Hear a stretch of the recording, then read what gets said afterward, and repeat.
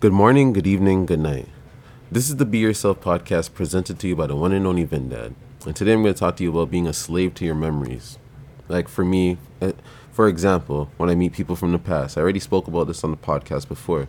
When I meet people from the past, some people will be like, oh, you were fucked up, or you did this, you did that, do this. And it can make you inside your body, make you feel like you are that person to this day, but you're really not anymore. Those are just the past memories. But sometimes it can make you feel convinced, like, am I that person? Or if you overdrink, if you drink every day and people start calling you a drunk and everything, all your memories are tied to drinking and all that type of stuff.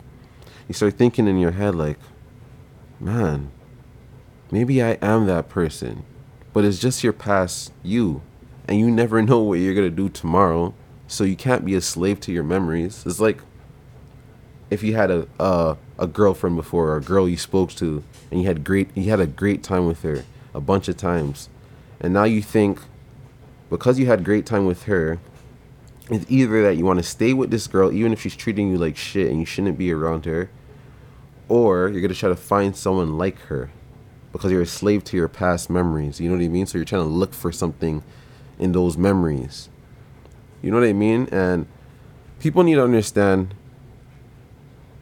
well, I need to understand as well too, is that being a slave to your memories can fuck you up sometimes. It can really hinder you and have you doing things that you don't need to be doing because you're trying to revisit those type of feelings from the past instead of just trying to live every day.